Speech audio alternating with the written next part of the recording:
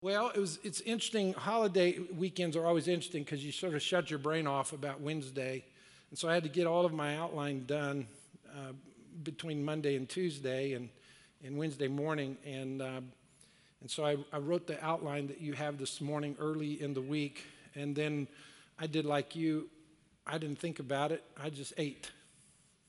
That's all I did. I just sat around and ate, and we had a good time. And when I began picking this back up on Friday and looking at it, I just realized that, man, there's some really cool stuff in this material, and sort of hanging meat on the skeleton.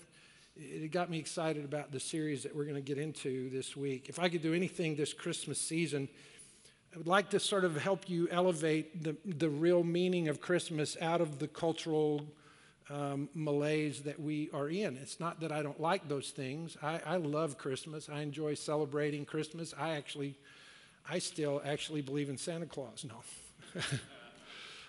I enjoy that, though. I always have, and I don't think there's anything inherently wrong with that. There's many of those traditions that I've enjoyed through my lifetime that I wouldn't want to take from people.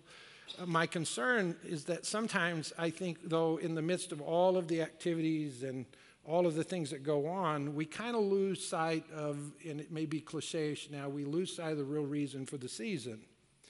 And I enjoy all the things. In fact, doesn't the place look wonderful today? Isn't it great? And I want to thank our young adults. Our young adults stayed after church last week to do this, at the request of the school, by the way.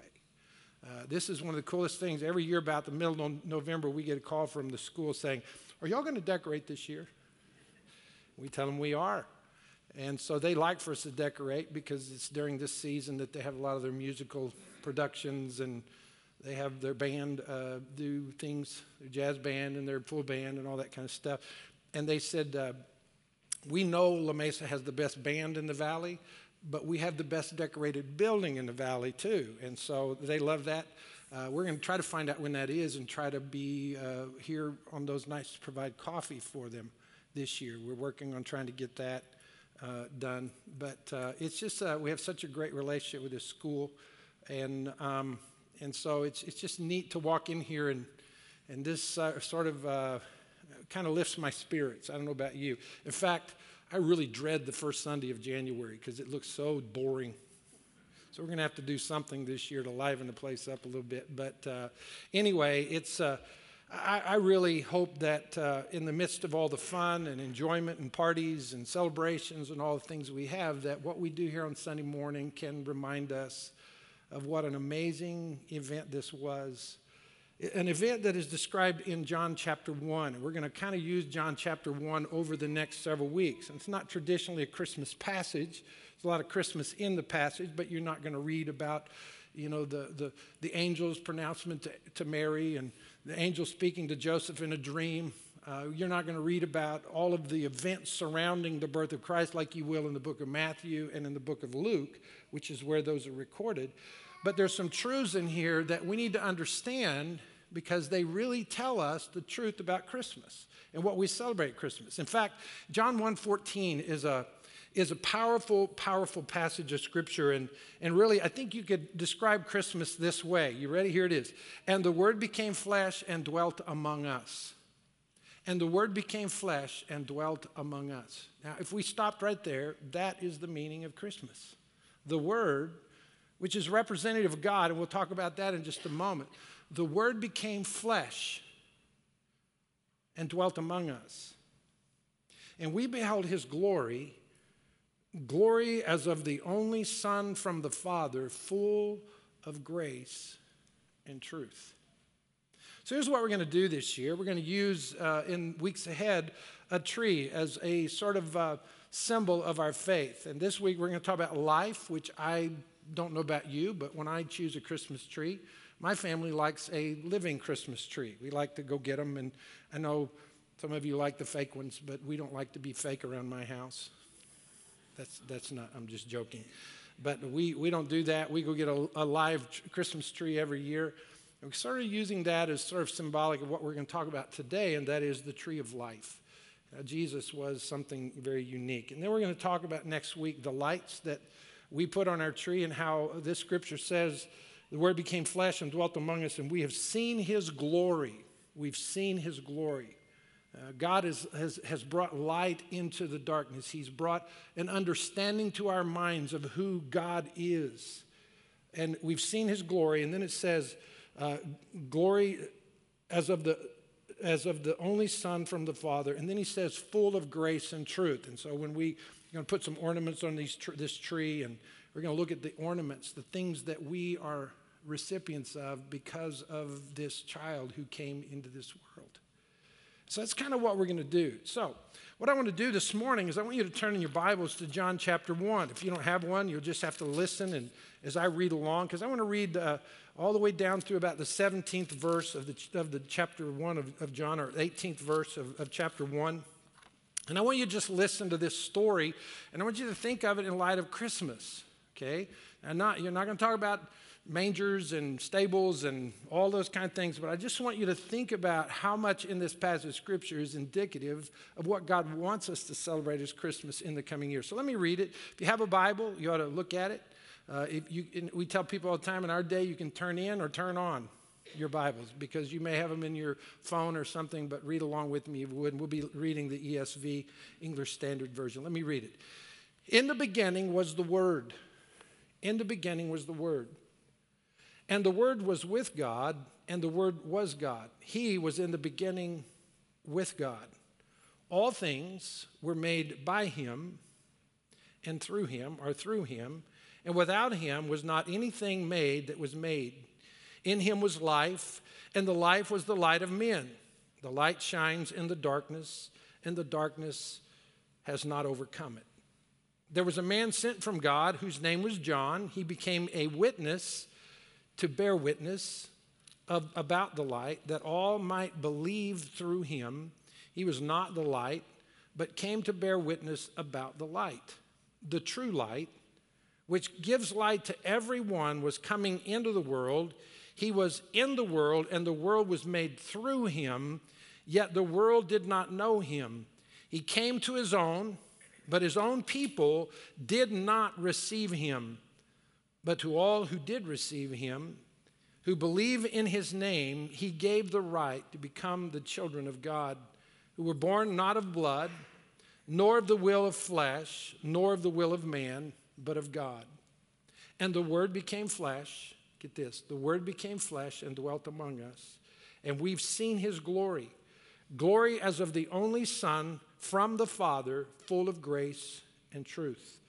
John bore witness about him and cried out, "This is he of whom I said, he who comes after me ranks before me, because he was before me." Now, let's stop right there. Mary was not pregnant with Jesus before Elizabeth was. So there's something deep in the meaning of this. Okay? We'll talk about that. From his fullness, we have all received grace upon grace. For the law was given through Moses. Grace and truth came through Jesus Christ. No one has ever seen God, the only God, who is at the Father's side. He, Jesus, has made him known. He's made him known.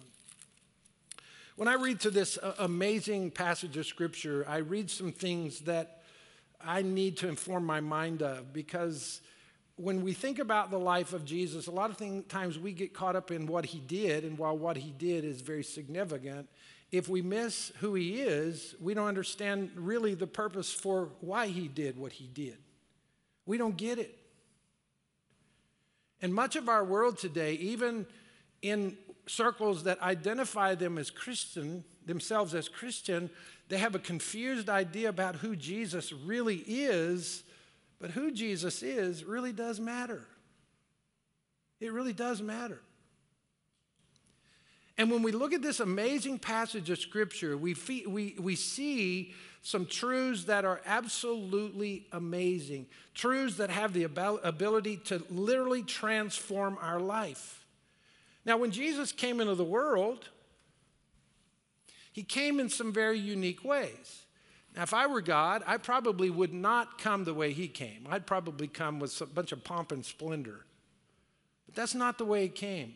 What's interesting is that there were those who knew he came, and he very much came in unique ways. Imagine, if you would with me, being one of the early participants in the birth story. And if you would have heard what they heard, if you had experienced what they would experience, you probably would have thought to yourself, this is not a normal child. There's something uniquely different about this child. I mean, think about Mary. Mary, an angel appears to her and says, hey, you're going to have a baby. A virgin will conceive and bear a son. I don't know about you, but I would think to myself, okay, this is true. This is not just a normal child, because as we know, Jesus was born of a virgin, which was very vital and it's really critical in our doctrine and our belief system, because the virgin birth means that he was born of the seed of God. He was not born of the seed of man. And why does that matter? Because if Jesus had been born of the seed of man, he would have been sinful just like you and I. But the Bible says of Jesus, because he was born of God, he was tempted in all ways as we are, and yet he was without sin. I mean, what child is this? And then Joseph, learning of Mary's pregnancy, ready to put her away privately because he was a gentleman. The angel appears to him in a dream and says, don't be afraid to take Mary as your wife, because what is in her is conceived of the Holy Spirit, and you will call his name Jesus, for he will save his people from their sins. I don't know about you, but if I'd have been Joseph, I'd have thought, whoa, what child is this? Think about the other people in this story. Think about the shepherds who are just out in the field, keeping watch over their flocks by night. And the angel of the Lord appears to them, and the glory of the Lord shone round about them, and they were fearful. Fear not, I bring you good tidings of great joy. For in this day in the city of David, in Bethlehem, in the city of David, a Savior is born unto you. And you'll find the babe wrapped in swaddling clothes and lying in a manger. I don't know about you, but if I'd been one of those shepherd guys, I'd have thought, whoo, what child is this? And then think about the Magi. They probably came to this conclusion by study, but when they finally get to the birthplace of Jesus, however length of time that was, when they looked in this manger, they saw something different than they'd ever seen. And they probably thought to themselves, whew, what child is this? And think about Simeon. 8 days after his birth, they bring Jesus to be presented to the temple, which is what Jewish people did, the Israeli people did. They brought him to be presented. And a man named Simeon, who had been told by God at some time in his life that his eyes would see the salvation of God. And when they placed that baby in his hand, he basically says, I can depart in peace. What he means by that is, I can die now because my eyes have seen. What child is this? What child is this? There's another character that we don't even pay attention to in here. It was actually a prophetess. That wasn't a lady who makes a lot of money. Okay, it was a lady who was a prophetess. Her name was Anna. And Anna, the prophet, the daughter of Phanuel, of the tribe of Asher, same thing. She got to see with her own eyes what God had been promising Israel for hundreds of years. And I can imagine in her mind, she would have thought, what child is this? Well, this morning, I want to talk to you a little bit about this child, who he was, what he did, and what you and I are recipients of because of this. Because you see, when you look in the passage of Scripture, you'll understand that Jesus basically is the Word that became flesh. That's who he is. He is the Word that became flesh. Now, out of that, I want you to see 4 things this morning. 4 things that I think will help you a lot. Number 1, I want you to see that this child is the source of all physical life. He is the source of everything that exists. He is the source of all of creation. He is the one through whom all creation began to exist. Everything. And the Bible says that in John chapter 1, verses 3 and 4, it says, all things were made through him. All things were made through him, and without him was not anything made that was made. In other words, anything you see, everything you saw, everything you see with your eyes, is a result of the creative power of this child who in his pre-existence literally spoke the world into existence.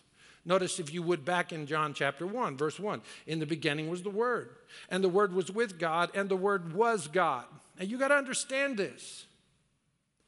This child was God in human flesh. He was God who came in human form. Now, that's a hard one for some people to get. In fact, if you look at some of the major religions of our world today, this is their rejection of Christianity.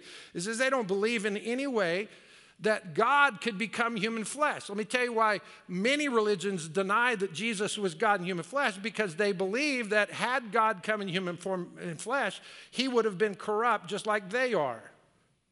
But see, what they don't understand is that because Jesus was born not of the seed of man, but of the seed of God, he was not born with the sinful nature that you and I were born with.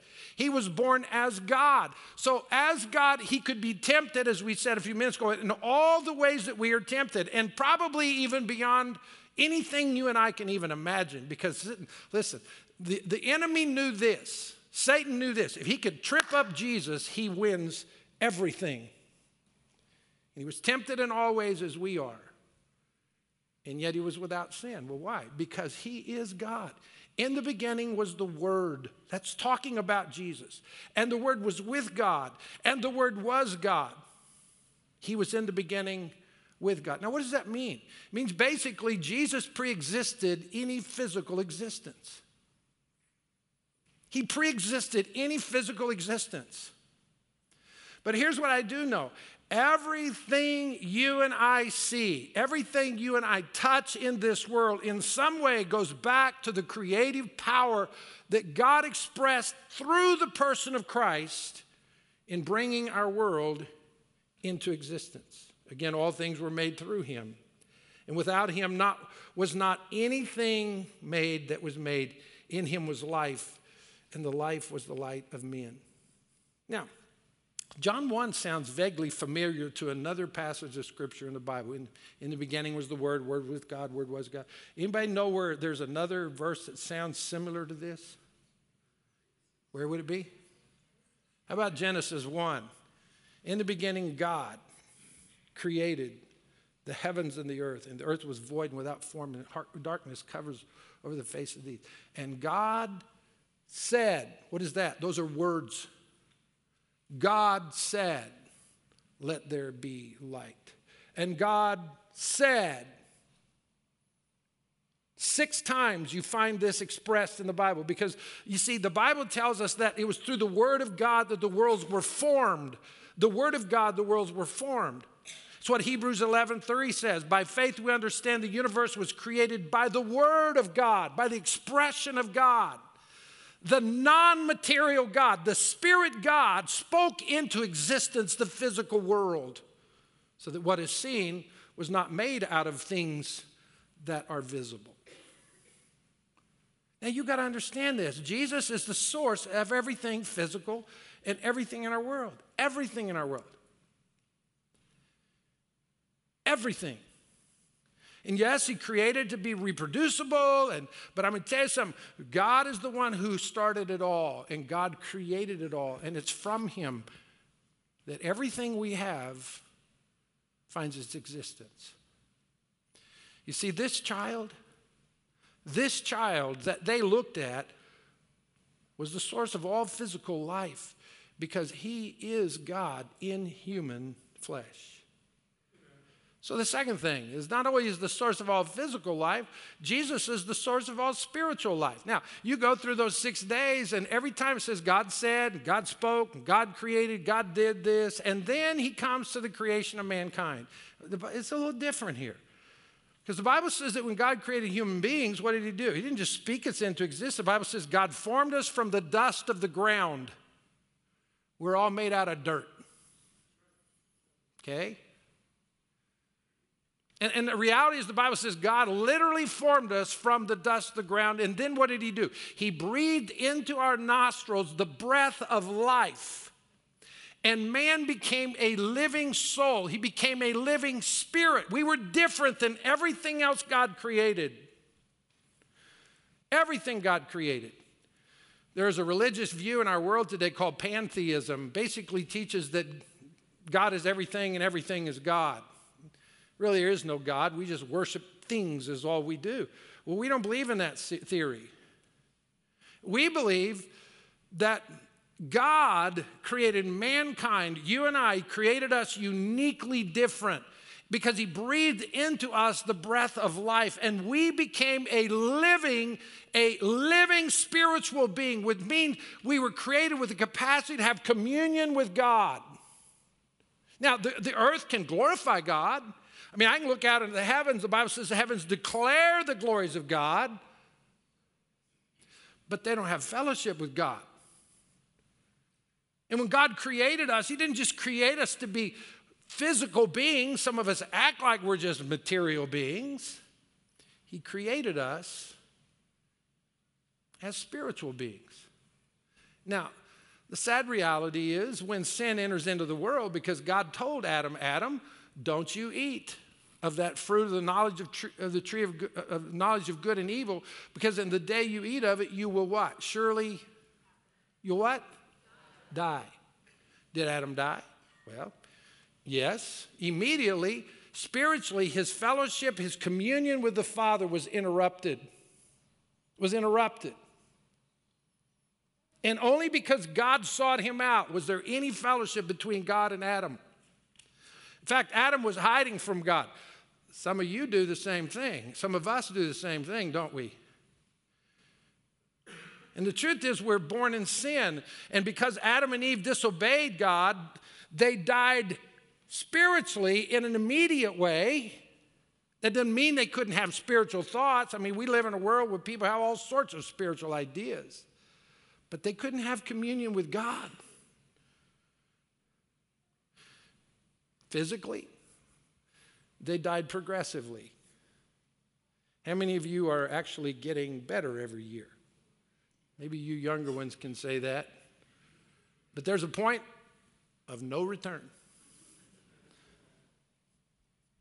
We put up Christmas decorations yesterday, and our Christmas is up in the attic. I can't tell you how sore I am today. Okay?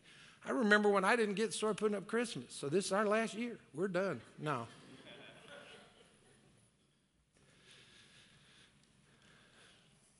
And the truth is, when you're born outside of Christ, you may have illusions, you may have ideas about God, but you don't have fellowship with God. And physically,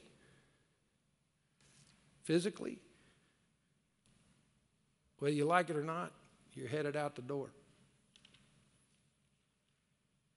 And then ultimately, if one does not have a relationship with God, death comes in separation from God without any opportunity to know him for eternity.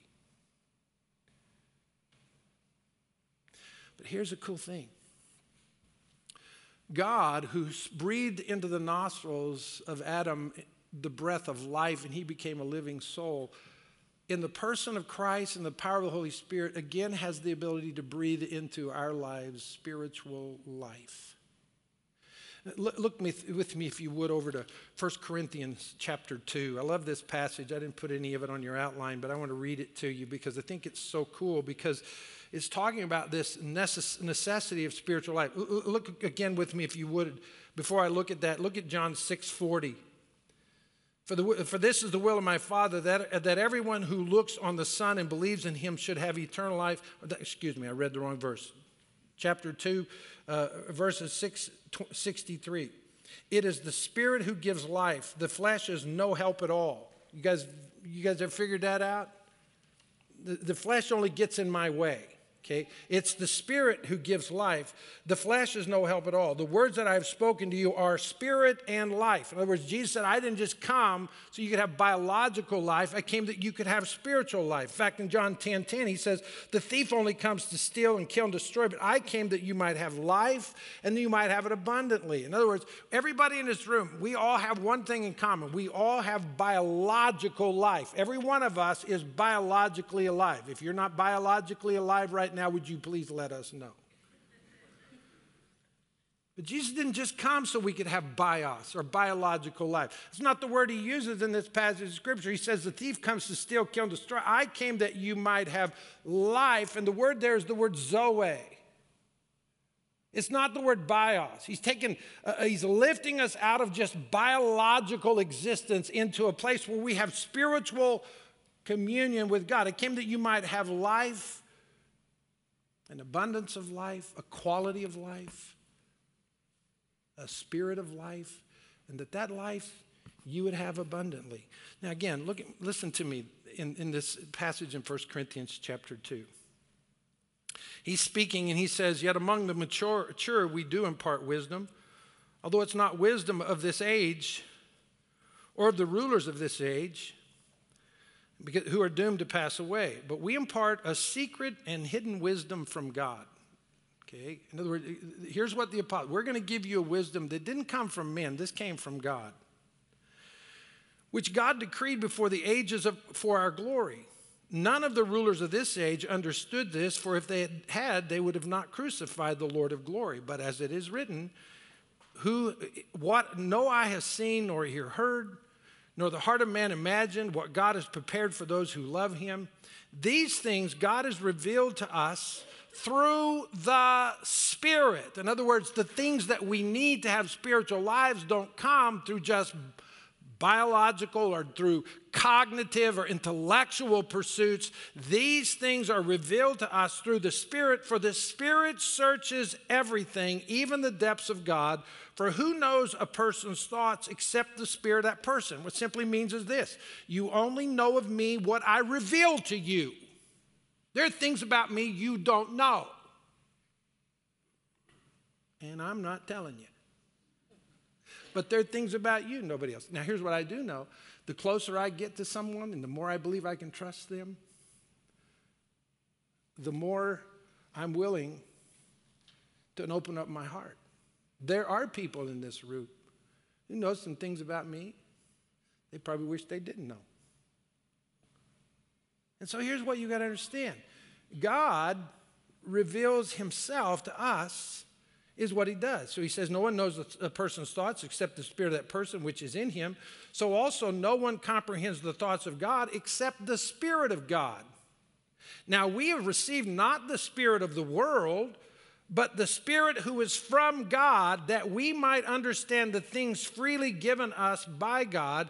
And we impart this in words not taught in human wisdom, but taught by the Spirit, interpreting spiritual truths to those who are spiritual. In other words, you're not going to understand the things of God. You're not going to understand the spiritual things of God unless God ignites within you the receptors that allow you to understand the things of the Spirit of God. Then he goes on to say this: for the natural man, the natural person does not receive the things of the Spirit of God, nor can he understand them because they are spiritually discerned. You see, you and I have to understand that Christianity is not just a cognitive thing. It's not uncognitive. Please hear me. It really does make sense. But it's only real to you when the child who came at Christmas,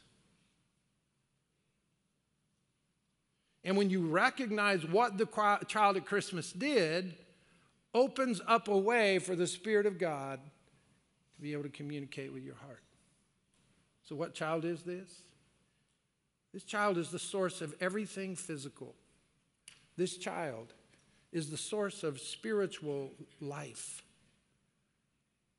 And third of all, this child is the source of eternal life. John 6:40 says, "This is the will of my Father, that everyone who looks upon the Son and believes in him should have eternal life." Everybody say eternal. Eternal life. And it's important you understand that's everlasting life. And I will raise him up on the last day. The Bible says in John 5:24, truly, truly, I say to you, whoever hears my word and believes, whoever hears my word and believes, him who sent me has eternal life, does not come into judgment, but he's passed from life, or from death to life. You see, what you and I receive because Christ came is not just physical life. That was ours before Christ came, or physical life existed before Christ came. The child in that manger was the creator of the universe. The child in that manger is the one who brings spiritual reality and awareness to our heart. But when we receive that, we have this incredible promise, the promise of eternal life. Now, that eternal is hard for me to imagine, isn't it for you? I mean, it's just hard for me to get my mind around it. That's the reason you call me PJ, you don't call me God. You see, the reason God's the author of eternal life is because he is the eternal God. That's who he is. God never came into existence. He's always existed. All things that were made by him, so he was an unmade thing or an unmade person. And he's existed in eternity past. He exists today. But please hear me. Because he's God, you can't ever turn him out. You remember years ago, they came out with a T-shirt that said, God is dead. And Nietzsche said it, God is dead. I saw a T-shirt a while back. On the front it said, God is dead, Nietzsche. On the back it said, Nietzsche's dead, God. And God's still doing fine. We have eternal life. It's everlasting. And here's why. The reason we can have eternal life with the Father is because this child that came into our world is the eternal God. And when we believe in him and we receive him, we are granted the gift of eternal Zoe. Now, it's going to be different. You say, but I know people who've died. I know people whose bodies have ceased to exist, but they didn't die. In fact, Jesus said that to Mary, remember Mary when Lazarus, he says to Mary, Mary, if you believe in me, those who believe in me will never die. That's what he said. He said, I am the resurrection and the life. He who believes in me will live even if he dies. And he who believes in me will never die. This body won't last forever. Not this one. But the Bible says for those of us who are in Christ, to be absent in the body is to be present with the Lord. That's what it says. Now here's the cool thing. The Bible says at the end of time, God's going to raise these up and we get a new body. It's an imperishable body. It doesn't grow from turkey.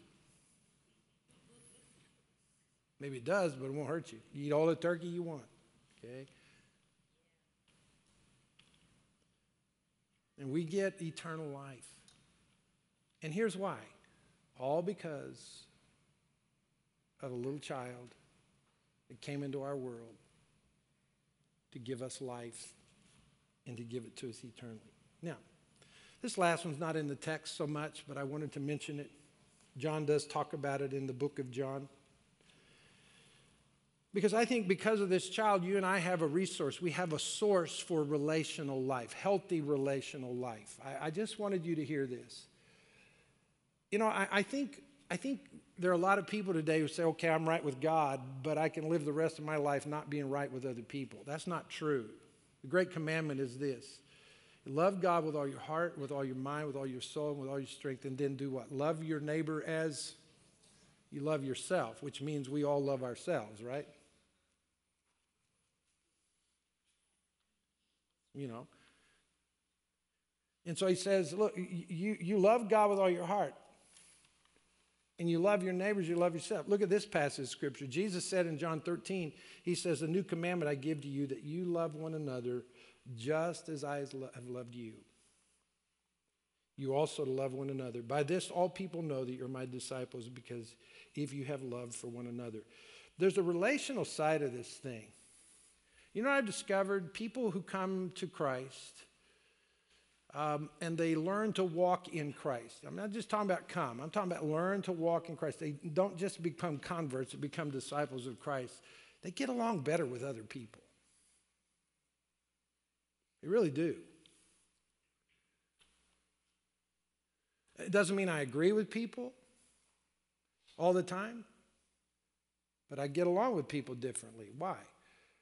Because I've learned something. If God would forgive me, then I ought to be kind to other people. Well, who is this child? He was God. He was God who came in human form. The Word became flesh and dwelt among us, and we beheld his glory, glory of the only begotten of the Father, full of grace and truth. This child was God. He was the creator. Everything that has ever existed either by his direct creation or a result of God's creative power. He is a source of spiritual life. We're born again in the Spirit of God because of what Christ accomplished for us on the cross.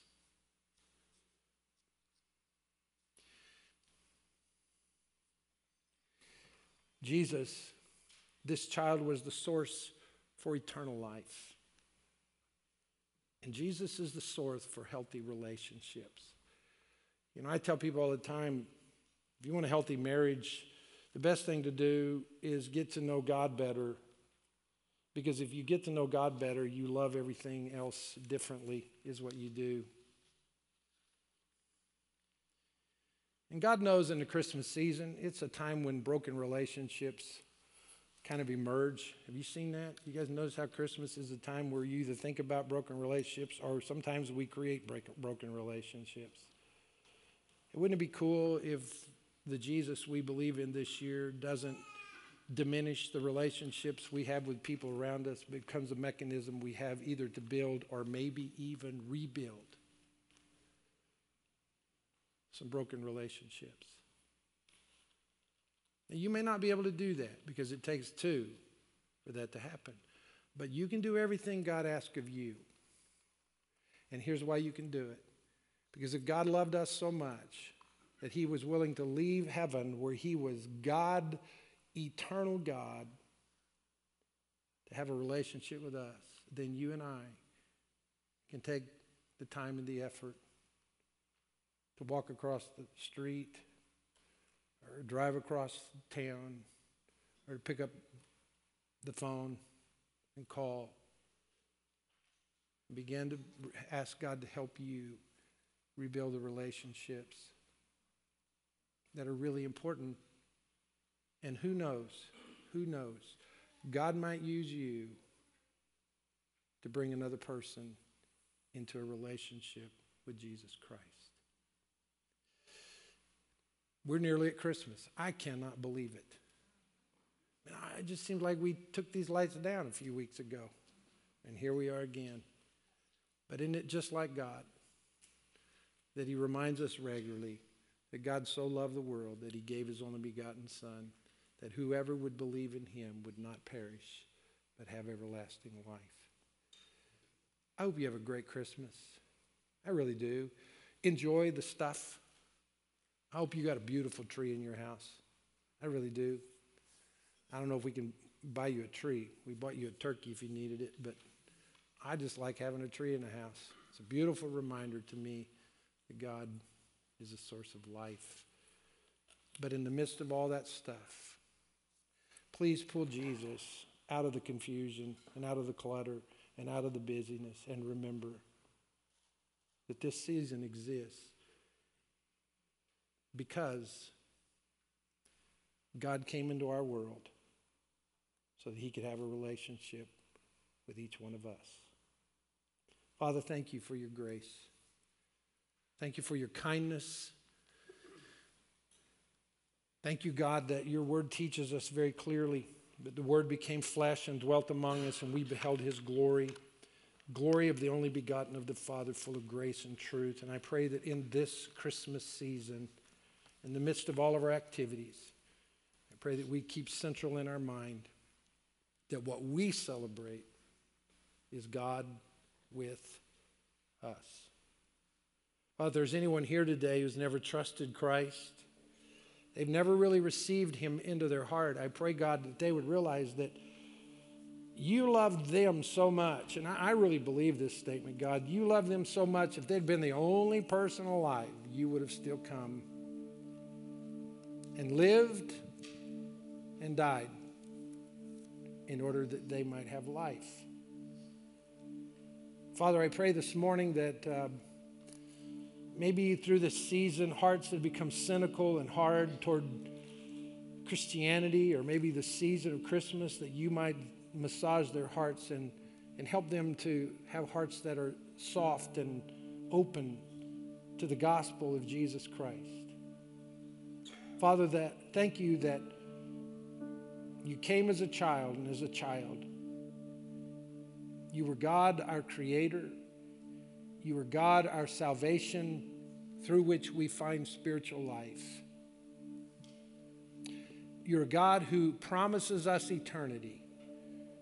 And you're a God who helps us live in relationship to one another right here. And Father, I pray again that if there's anyone here today who's never accepted Jesus, that God, they would talk with someone. Maybe they have questions, have doubts. God, your Spirit is dealing with their heart this morning, and they know. That's the Spirit of God trying to bring the life of Christ into them. And God, I pray they wouldn't walk out of here, but they'd open their hearts and listen and receive the gift of Christ. Because as many as received him, those he gave the right to become the sons and daughters of God. And so, God, I pray this morning that each of us who are saved would appreciate what you've done for us. And again, God, if there's someone here who's not, that they might receive the gift of eternal life. God, we thank you as we enter now into a time of worship. Help us to honor you. In Jesus' name I pray, amen. Real quickly before we sing.